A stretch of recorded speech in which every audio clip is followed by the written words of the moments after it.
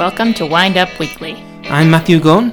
And I'm Katie Canfield. And we're here to share the week's news in wine. This week on Wind Up Weekly, lockdowns across Europe and the US as coronavirus wreaks havoc in the drinks industry. Michael Broadbent, MW, legendary wine writer and auctioneer, dies aged 92. UK fine wine investment company wound down because of fraud. And as ever, our wine of the week. Well, our week in wine has been largely centered around coronavirus, which continues to spread around the world with devastating effect. Here in California, the week began with San Francisco and its surrounding counties seeing secure in place come into effect, which means that no one can leave their home except for essential activities. So starting Tuesday at midnight, the same restrictions came into place here in Sonoma County, and then on Thursday, Governor Gavin Newsom issued a statewide decree. So this means that we can only leave home to exercise, walk the dog, and shop for food and medicine, and get into our wine cellar, of course, as well, right? We'll be talking about that later. Lots of fun wines we've been opening.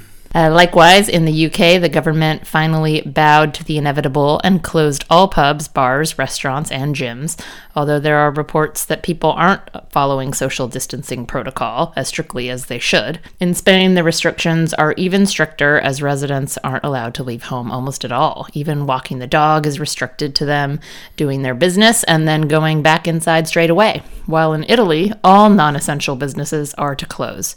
It's all extremely worrying and stressful, and here in Sonoma, secure in place will remain in effect until the 7th of April, but who knows if it will have to continue until after then. Yeah, so we've been stuck at home, walking the dog a lot, and trying to get as much exercise in and making sure we don't go crazy. Finnegan is very happy, it's true. And he thinks this is the new normal, just the two of us with him all the time and walking him all the time. And staring at him. And back. Yeah, so we haven't gone crazy yet. It's been less than a week, a couple more weeks to go. Hopefully by that stage, the virus will be controlled better than it is. But I have to say the leadership from politicians isn't inspiring or reassuring. So we're just going to have to see how this progresses from day to day. And I know all of you out there are probably in the same state. So hopefully this podcast will provide you some distraction.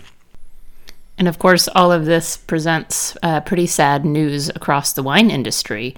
Some friends of ours have already lost their jobs because of the crisis. The closure of bars and restaurants mean that businesses just can't afford to pay their employees who aren't working. Even global drinks giant InBev has taken out its entire $9 billion loan facility to mitigate huge losses after seeing its stock fall by 50%. And it seems inevitable that many businesses will be forced to close because of the loss of income.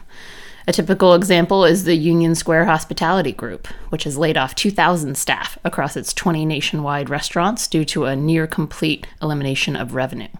They hope to have rehire staff once the crisis is over, but that's of little comfort to those who will be without work for the next few weeks or beyond. Just one note, Cadet, which is a wine bar in Napa, so here close by, they had to lay off all of their hourly employees, but they started a crowdfunding campaign to raise money for these employees that they couldn't afford to keep on. So there have been very innovative ways that businesses are coping with it, but it's quite tragic all around. Difficult times. Meanwhile, in Pennsylvania, liquor stores have had to close completely, which has simply forced locals to travel to neighbouring Delaware to buy their booze, which seems counterproductive. Not surprisingly, many events across the world continue to be cancelled. Most recently, Wines of Spain's March event in London, the London Wine Fair, which was due to take place in May, and the Bacardi Legacy Cocktail Competition, due to take place in Miami, also in May. In the UK, though, there has been some support for the hospitality industry, as the Chancellor this week announced that businesses would not have to pay business rates for the next year, and workers will receive 80% of their income. Although as yet, this doesn't cover the self-employed, freelancers, or those on zero-hour contracts. So despite all the doom and gloom, many wineries and retail outlets have reacted strongly by boosting their online presence. We've received countless emails from wineries across the West Coast promoting online sales of their wines, offering discounts and or free shipping. Jancis Robinson on her website has compiled a huge list of retailers who are offering online sales and home delivery, so please do support your local independent wine shops. Also, here in California, restaurants are still allowed to sell takeaway food, something we took advantage of on Friday with a local restaurant, Wishbone, which we could never try before now because the line was always around the corner every weekend at brunch. So we were kind of excited to try it finally. We ordered ahead online and then picked up the food without leaving the car and with minimal contact with the waitress. So a great way, again, of supporting local businesses and staying safe. Wineries are doing their bit with virtual tastings. I've seen quite a few good ones recently. Frog's Leap did one with founder and owner John Williams and his son Rory. And, they opened some current releases that they had shipped out so that their wine club members had them or anybody watching the live feed. And then they opened some older vintages as well, which was fun. And then Wine Business Monthly, the trade publication, they're organizing a webinar for Tuesday at 11 a.m. For all DTC managers and staff who want to learn more about virtual tasting and best practices. So lots of things happening, and it'll be interesting to see what happens next. Yeah, I did a virtual tasting this week as well with a student and some friends of his. So we're all on Zoom on different cameras in different locations, all tasting Bordeaux. So I was teaching them about Bordeaux. They all had a different bottle. And that's actually a really good way, because they all had different bottles, to talk about the different regions of Bordeaux and the different grape varieties. So it wasn't just focused on one wine. It was a really good kind of overview of the region. So, other positives, restrictions on the sales of alcohol have also been lifted, here in California, but I believe in New York as well, with bars and restaurants able to sell cocktails to go. We got a couple of gin and tonics with our takeaway meal, which we enjoyed greatly. Mm-hmm. Another trend has been for breweries and distillers to make much in-demand hand sanitizers. This trend was led by LVMH, and Absolut Vodka as well, and lots of big and small companies have followed suit. For example, a local distiller based in Sonoma, Prohibition Spirits, are making cocktail-inspired hand sanitizers like Old Fashioned and French 75. And they're making those for Chateau Sonoma, my sister's shop. So you can buy them on her website at www.chateausonoma.com. So we all need to do everything we can to get over this pandemic, and it's inspiring to see companies react creatively to the crisis, and I think they're going to have to. Please stay safe and don't go out unless you have to. And if you need to buy wine, there are plenty of retailers who deliver to you. And in other news,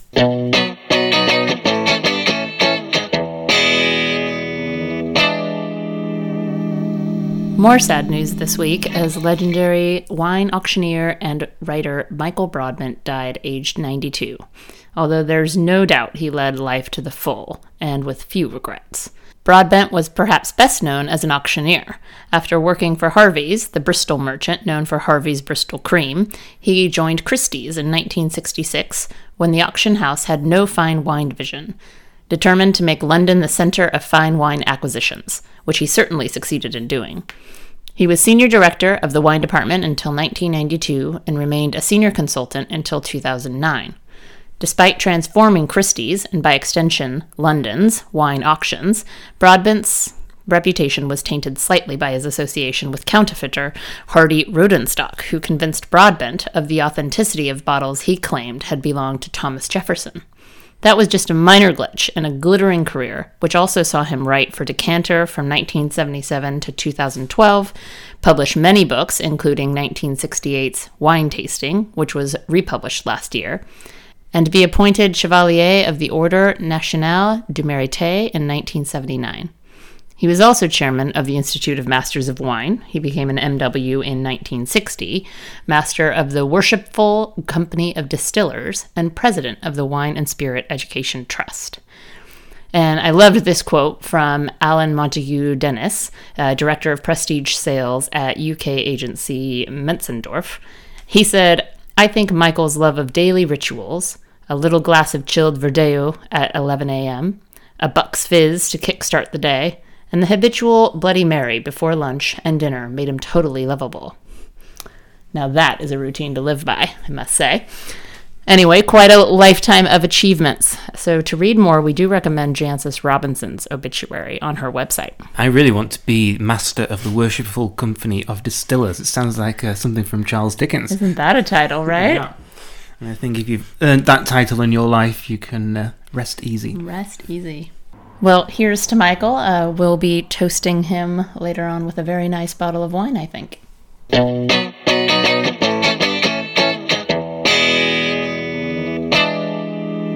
fine wine investment company Dow & Jones Limited has been closed down in the public interest after a court hearing in the UK this week.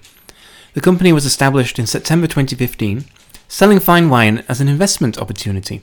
To promote sales, investors were also told that they had to make further purchases in order to sell their portfolio quicker and at a higher price. However, it was found that the company was selling stock to investors at twice the retail price, meaning that it was highly unlikely they would ever make any money on their investments. Staff were also unwittingly selling investments to customers using sales records taken from failed companies. Dow & Jones had been the subject of investigation by the Insolvency Service, who found that the company had failed to honour orders dating back to 2016 and had filed inaccurate accounts. So just to be clear here, Matthew, is this different from the Dow Jones Industrial Average? I believe so. The name itself would raise some suspicions if I were having to deal with them. Well, as the senior investigator of the Insolvency Service said, the courts recognized the unscrupulous nature of Dow & Jones when it wound up the company, and our advice is always to reject unsolicited investment offers that sound too good to be true.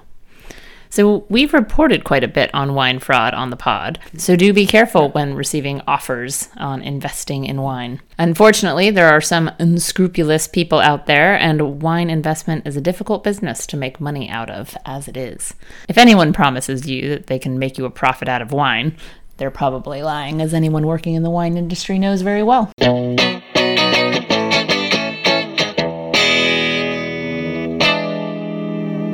Now for our wine of the week. So enclosed in our home all week, we've been drinking plenty of fine wine to keep us healthy and sane. So there are quite a few contenders for our wine of the week. In fact, Matthew and I were going to have a face-off over which wine to choose until one winner surprisingly emerged over dinner tonight on Sunday. So first, which wines were in contention? Well, Matthew's choice was a Hermitage from 2012 by Fagier-Gonnet, a classically meaty and spicy Northern Rhone Syrah. And my choice was another Northern Rhone, this time a white from Saint-Péray, a Roussanne-Marsanne blend from one of my favorite producers, Tardu-Laurent. It was rich, creamy, round, and full-bodied, but very refined. I do love a good Saint-Péray. So which wine managed to better these two is the question. Well, there's been a wine sitting in our cellar for quite a while which we didn't know too much about. It's from 2006, and I opened it thinking it was about time to do so, but with no idea if it would be any good or not. And Katie tasted it blind. And where did you think it was from, Katie? Well, judging from the sort of dusty tannins and yet still kind of fruit on the nose and on the palate, I said Italy. I have to say Italy was a very good call. We had tobacco, dried flower, red fruit aromas, and gripping tannins, dusty, as you said, balanced by high acidity. But in actual fact, it was from Red Mountain in Washington State by a producer called Cadence, a small winery run by Ben Smith and Gay McNutt. And we were blown away by just how good this wine was.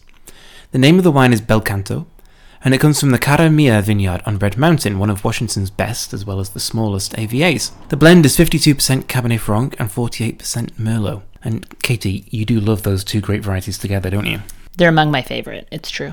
What makes the extremely high quality of the wine particularly surprising is that the Cara Mia vineyard was only planted in 2004. So this wine is from fruit which was only in its third season. Fruit that young shouldn't be making wine this good. Or so age-worthy. True. But it does prove just how ageable and sophisticated the best wines of Washington are. And according to the website, the current release is 2016, and now it's 82% Cabernet Franc, so they've really upped the level of Cabernet Franc. And didn't they add some Petit Verdot in it as well? A little bit, so it's 12% Merlot and 6% Petit Verdot. Mm-hmm. So sounds like a different wine, but with the same principles. Mm-hmm. Now it retails for $60, and we'd definitely like to try that and see how the style has evolved since its first inception. And a little bit about Cadence. As Matthew said, we knew nothing about this producer before. However, I believe they have a winery right in downtown Seattle, isn't that right? Apparently, on 15th Street. So next time we're in Seattle, once we get out of this quarantine, we'll definitely have to go and visit them. Yes, we will. Things to look forward to. That's what's keeping us going. Cheers to that.